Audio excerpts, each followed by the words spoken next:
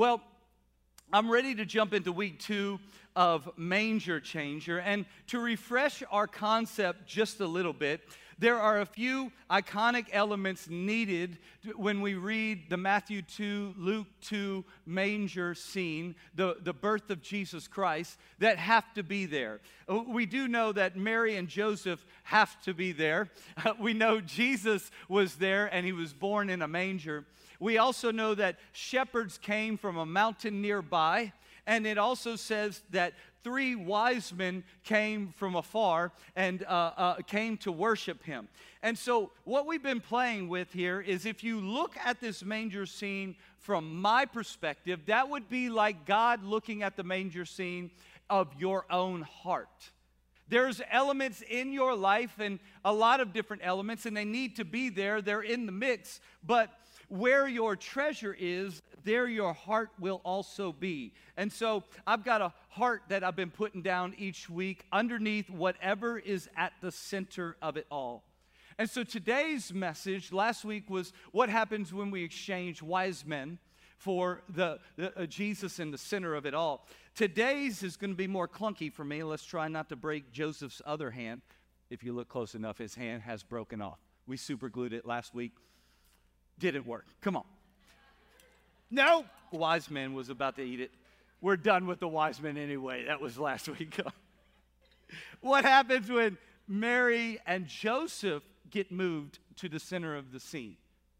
Not that Jesus isn't a part of it still, but Jesus joins the peripheral, and what's in the center becomes family. In fact, maybe to illustrate it better, let's not break your hand off again.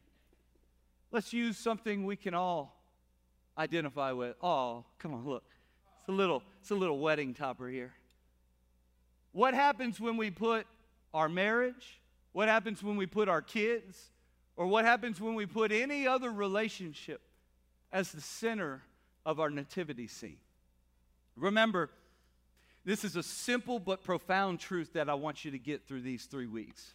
Only Jesus at the center of the manger scene creates Christmas. You can try to throw anything else in the center, and it won't create incarnate. It won't create a majestic. It won't create miraculous. It won't create divine. It won't create supernatural. You'll be operating in the natural.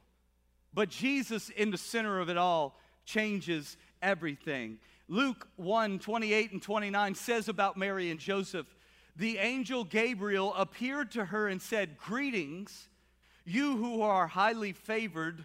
The Lord is with you," when he approached Mary. And it says, Mary was greatly troubled at his words. I think there's a few different reasons why Mary was troubled. I think the obvious one that we most oftentimes read at the beginning is Mary is troubled because she's seeing an angel. Like an angel. A divine impartation is in the room. Kind of like, who, me? Are my eyes deceiving me? Come on. You would do that too, and you'd be troubled too. Is it a ghost? Come on. We talked about that not too long ago when the disciples saw Jesus walking on water. Are my eyes deceiving me? Is it a ghost? I think she was troubled because of the divine intervention, but I also think it's not a stretch to think she was troubled by the request that the angel was bringing. The request was going to jack up the typical American lifestyle. She wasn't American. I'm just contextualizing it to us. The request was going to screw up the whole idea of find a wife, build a house, get a job, have fun. It was going to screw everything she had thought of, planned of, wanted that her friends had, wanted that maybe her parents had. All the traditional lifestyle, God was showing up and saying, would you put me ahead of all those things? Would you sacrifice all those things? And saying yes to God would have family ramifications. Let me illustrate. Saying yes to God means we about to have spousal arguments. If I say yes to you, Angel Gabriel, are you going to explain it to Joseph? You going to explain how I just got impregnated and we haven't even been together yet? I'm a virgin. Are you going to explain it to him? Because I don't know if I've got the right words to. And even if you do, I have a feeling we're going to fight tonight. Come on. Any of y'all like, I know what they're talking about. Okay, you don't have to raise your hand. Don't nudge anybody right now. But it's good to know Mary and Joseph had a few disputes too. Holy confrontations. Say what? Girl, I'm going to leave you silently. I'm going to leave you in the middle of the night. No. It meant she was going to have issues with her spouse by saying yes to God. It also meant her other kids would struggle one day too. Do you know, here's a biblical fact, and I don't have enough time to unpack it, but I wish I had time to show it to you. The rest of her children would not accept Jesus Christ as divine Son of God and Lord until after Jesus was crucified. They were not part of his disciple crews. They were not believers. There's a scripture in our New Testament that says his brothers rejected him. And wouldn't you?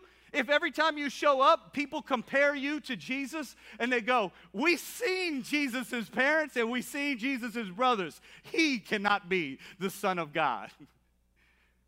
If they do that all the time, or if you show up at one of his gatherings and the people come to Jesus and go, hey, Jesus, your mothers and brothers are outside. And he goes, who's my mothers and brothers? Anyone here's my mothers and brothers. I bet James is outside and go, you fill in the blank with names you called your older brother. I got a bone to pick with you a little bit later on. I had an older brother. Praise God, God made me faster than him. He was stronger than me, but I was faster than him. Bro, I could lay one on him, and then, you'll never catch me again. One time I ran around the block, my brother gave up halfway through. He's on the live stream right now. You and I both know it's true. Okay, so anyway.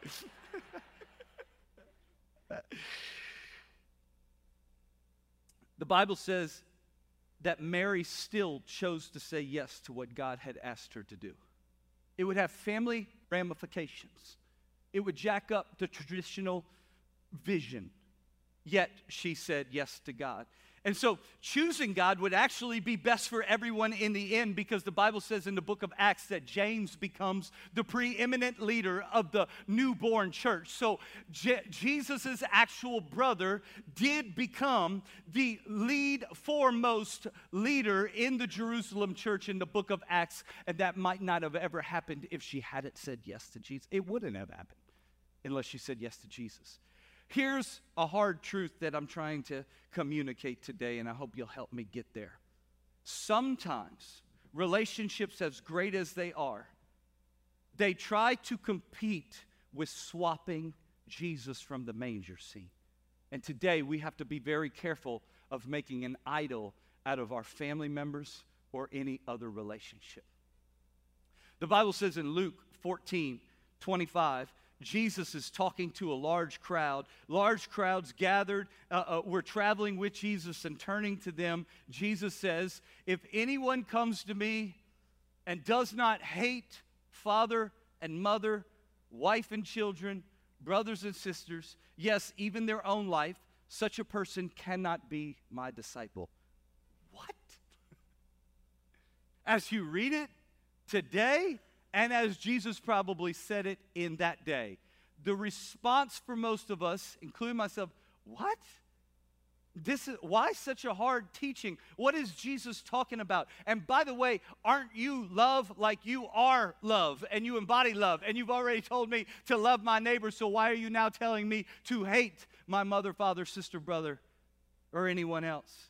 Well, let's look at this word hate in its original terminology. In the Greek language, the word Jesus used is Messiah, and it means one of four things. It means to hate, it means detest, or it could mean love less, or it could mean esteem less.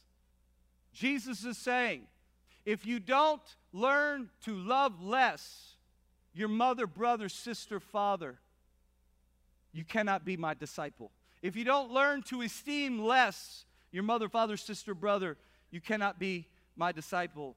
Let's look at a few other translations to help us understand what he's saying, and then we'll unpack it. The New Living Translation says, if you want to be my disciple, you must, by comparison, hate everyone else. The Amplified Version, which goes to extremes to make sure you understand every single word, it says, when he says you must hate, it says, in the sense of indifference to or relative disregard for them in comparison with his attitude towards God. The CEV, Contemporary English Version, says, you cannot be my disciple unless you love me more than you love your father and mother. See, Jesus assumed what I'm asking you to do will inevitably come into a conflict with the people you love dearest. And I'm making it painfully clear. I'm exaggerating my point so that every disciple and follower of mine will know that when that tension happens, you will know what I've asked you to do. I'm trying to make it an extreme so that you know, if it comes down to them or Jesus, so sorry them. If it comes down to desire or Jesus, goodbye your desire. He is saying anything that comes in conflict with my word needs to be bowed down so that this does not take the center of your heart, but so that my teachings and what I'm doing for you takes the center of your heart. Because if you don't get first things first, and if you put second things first, third place, fourth place, fifth place won't work either. You have to get first things first. Allegiance to God, walking with God, obedience with God, and everything else will flow. Jesus once said, seek first the kingdom of God and his righteousness. And I think he probably said, I promise you all these other things will fall into line. I promise you all these other things shall be added unto you. And since we're not very good at letting things go, it reminds me a little bit of a Boudreaux joke that I'd share with you right now. Boudreaux's wife, Marie, got in trouble one time. She was in the grocery store, and she stole a can of peaches. And they caught her red-handed. They brought her into the courtroom, and Boudreaux sat behind her and said, no matter what, I'm behind you. And Marie stood there as the judge said, Marie, are you guilty of stealing the can of peaches? She said, Your Honor, yes, I am. I'm so sorry for what I did. And he says, well, Marie, you must serve a month's time for every peach that was in the can. She said, well, Your Honor, there were only 3 peaches in there. And the judge said, well, then you must serve 3 months' sentence as your punishment. To which Boudreaux stood up and said, Your Honor, she also stole a can of peas as well. Come on. That's a man who knew how to put righteousness ahead of, no, come on. That's not good wisdom for the relationship. But many of us have made idols of our family. And that's an ouch one. That's a, I can't believe you would say that one. But it might sound like this. I used up all my time taking care of them that I have no time to spend with him. I've just been busy with other things all day long, and so I haven't had time to spend with him at all. I haven't been able to serve or give like I want because my spouse would get mad at me, so I've refrained. I've compromised my Christian values the moment I got into an issue. The moment my teenage daughter got pregnant, everything else changed. I'm so proud of one of our members of our church who just shared recently. You know, I didn't wish this upon my child, but I found out she was pregnant, and he said, we will do the right thing. And he's like, it might change everything. It might change the outlook, but God is in control, and God is a forgiver, and we will walk in this thing together. And I said, good for you. Thank you for being someone who models faith ahead of family. What about this one? I'm more about my child's academic or athletic development than I am about any of our spiritual development. Now, I am the very first person to admit, sometimes the church has done a poor job crucifying families who have athletic kids. I will never be one of those pastors. Because my mentality is I had athletic giftings, I had music giftings. I think it would be hypocritical if we would throw our kids who have musical giftings on the stage and say, look at them worship Jesus. Isn't that beautiful? God accepts that. Only to throw our kids who have athletic giftings onto some sort of condemnation situation and go, you need to get your butt back in church. So, I'm not trying to condemn anybody, but I am asking you this. Does God still have the right to speak up and go, let's dial it back a little bit? Does God still have the right to say, to speak up if God wants to speak up? Or will we say, no, I got to get him on a scholarship. My kid is smart, brilliant. I got to spend every last minute turning the pages. You get what I'm saying? This is when we start idolizing the kid instead of idolizing Jesus in the center of it all. Proverbs 9:10 says, fear of your spouse is the beginning of wisdom. Oh, sorry, hold on. Fear of your children. Fear of what your children will say if you say no. By the way, parents, they're going to say no for a while. They're going to complain. That's your job for a season, right? Come on. It's not the fear of the kid. It's not the fear of the spouse that's the beginning of wisdom. It's the fear of the, say it with me, Lord. That's the beginning of wisdom. And when we fear our family more than God, we've rearranged our manger. As tough as the teaching, here's why I see that God's trying to help us. Write this down. Any over-reliance on a person is limited. God is trying to help you out, and God is trying to help your family out. Write it down. Any over-reliance on a person is limited. He's trying to help you understand. You go ahead and try to idolize Mary and Joseph and see if they can do what the Messiah can do. You go ahead and try to make your spouse God and see if they don't forfeit the position as soon as possible. You better stop coming to me with all your issues and needs and prayer requests and how I don't measure up and how I need to fulfill you in order for you to be whole. Go to Jesus, because I am not strong enough to be your God. Your children are not strong enough to be your God. Your best friend is not strong enough to be your God. Any over-reliance on a human being is limited at best. They can help, but they aren't the healer. They can support, but they aren't the source. Come on. They can provide some joy. You know what I'm talking about. Oh, I love my family. I'm so full of joy. It's joy, joy, joy, joy until eventual letdown. Any of y'all else had a mama say this? Come on, my mama coined this phrase and used it a lot. I love you, but I don't like you right now. It was a little bit mischievous, a little bit, right? I thought I was the source of joy. I thought I was it. Come on. I don't like you right now. Would you please leave the room? They can provide some strength. Come on, I love leaning on my spouse when I'm going through a difficult time, or I love pulling in my kids when it's a difficult time. They can provide some strength, but then eventual letdown when they don't show up, or they fail me emotionally or some other capacity. They can provide some peace, but eventual letdown. They can provide some faithfulness, but eventual letdown in some form or fashion. You know who's the one who can do all those things and never fails to do all of them? It is only when we keep Jesus Christ in the center of it all that he says, I will never leave you or forsake you. I have perfect love towards you. I am there whether you go to the mountaintops or the valley low. I am before you and I am behind you. I am with you all the time. And we as human beings are limited. Only Jesus in the center of the nativity creates Christmas. And this is why, by the way, I'm going to throw out an early plug for something I'm so excited about to help families. In February, the first weekend of February, we're going to have our 4th annual marriage conference. And I'm so excited that we've invited the authors, the Freemans, to be with us in person. So on February 3rd, you're going to want to reserve your calendar. They are the authors of the one of the swiftest selling books when it released, called The Argument Hangover. And come on, they're gonna help some marriages out. They're gonna help some families out, because we want to support families and we want to support marriages, because I believe that God is in it, and I believe it's part of our strength. So you're going to want to mark your calendars and tell as many people as you can that they need to come to this thing, that we want to help support and build families. So how do I become the changer of a misplaced manger?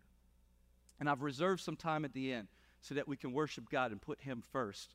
So I'm going to go swiftly. Number one, evaluate if any relationships or actions compete with God's calling.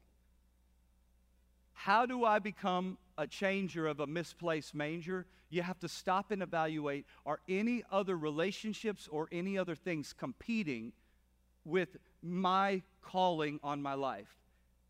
And many of us are confused what our calling is. Oftentimes we make our calling way too occupational.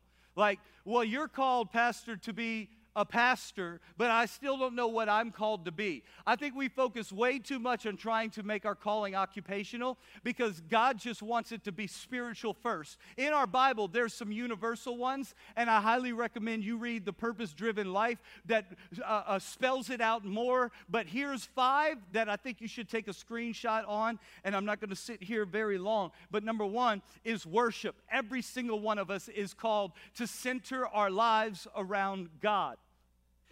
Matthew 22 says, love the Lord your God with all your heart and soul and mind and strength. This is the first and greatest commandment.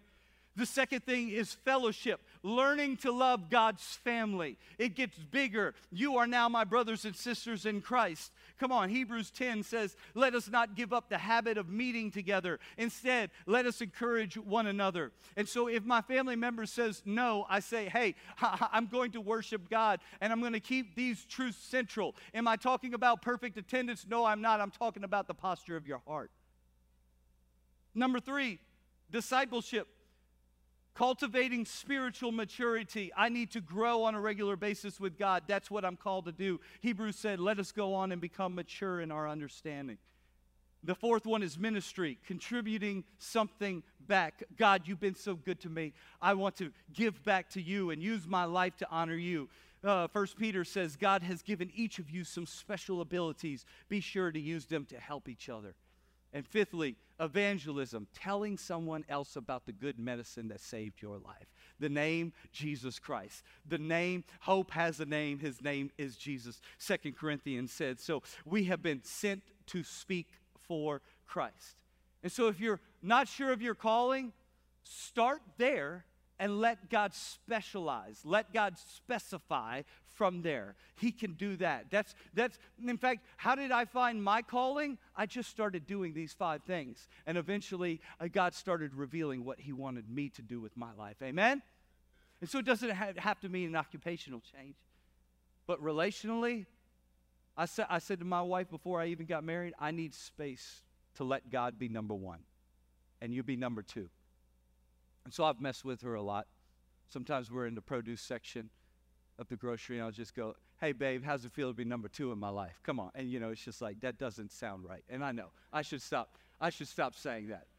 I should stop saying that. It's really cruel. And she's like, she does the whole eye roll thing. I think females have the spiritual gift of eye rolls. Men can't do it as good as women. And she gives me a very big eye roll. But God's always going to be number 1 in my life. I looked at her in the mirror quite often. She's in the mirror getting ready next to me. I'm like, you are the most incredible number 2 in my life. Come on. But God's got to be number 1. And I got to follow the calling He's put on my life. And she gives me liberty to do that. And by the way, I got to give her liberty to do that. And I can't let my kids compete with that. And here's the second one. Remember, any over-reliance on a person is limited, including an over-reliance on yourself. So here's the second one, prayer and fasting. When we pray and when we fast, it atrophies the I can do it myself mentality. I can get us where we want. I can get my family where we want. I can become the model of perfect love. I can become the model of a perfect marriage. I can raise up perfect children. I can. No, you cannot. You need to come to the awareness that you're just not strong enough, that God is for it more than you're for it. God is able more than you're able. And so every once in a while, prayer and fasting helps me remind myself. It puts my ego in check. And when you pray and fast, oftentimes we're doing exactly that. If we could do it ourselves, look at the world around us and tell me how it's going. We live in the most I'll-do-it-myself society that any generation in all of time has probably created. This whole, I don't need God, I don't need you, I don't need your opinion, I don't need universal rule, I don't need universal law, I don't need anybody else because me, myself, and I get to decide if everything else goes or doesn't go. How's it going? Look at the world around us. Look at the systems around us. If you could do it yourself, we would be in a better shape than we currently are. It's only by keeping Jesus in the middle of it all that great people rise, great families rise, great states and nations rise. And we got to make sure that He's on the throne and no one else is. It reminds me one time of Ezra in chapter 8. Ezra is returning God's people out of exile. And they're trying to come out of Babylon, where they were humiliated because they lost the land of Israel. Out of their own disobedience, by the way. God never promised, if you disobey, I'll let you have the promised land. In fact, He said, that land is mine. As long as you obey, you're going to live off the fruits. You're going to have the oil of life. If you disobey, that land's mine. And so they were exiled to Babylon. And finally, they repented of their sins. And Ezra's bringing them home. And this is what Ezra says. I gave orders for all of us to fast and humble ourselves before our God. We prayed that He would give us a safe journey and protect us, our children, and our goods as we traveled. You think He cares about the family? I know you care about the family. But what He is saying is, the best way to care for our family is to pray and fast first, because we ain't strong enough to protect them. We're not good enough to have divine wisdom. We're not smart enough. We're going to pray and fast and ask God to be Lord over it all, and then He'll protect what we care about too. He actually admitted, for I was ashamed to ask the foreign kings for soldiers and horsemen to accompany us and protect us from enemies along the way. After all, I had told them our king will do that. After all, I told them our God's hand of protection is on us. The God we worship will protect us.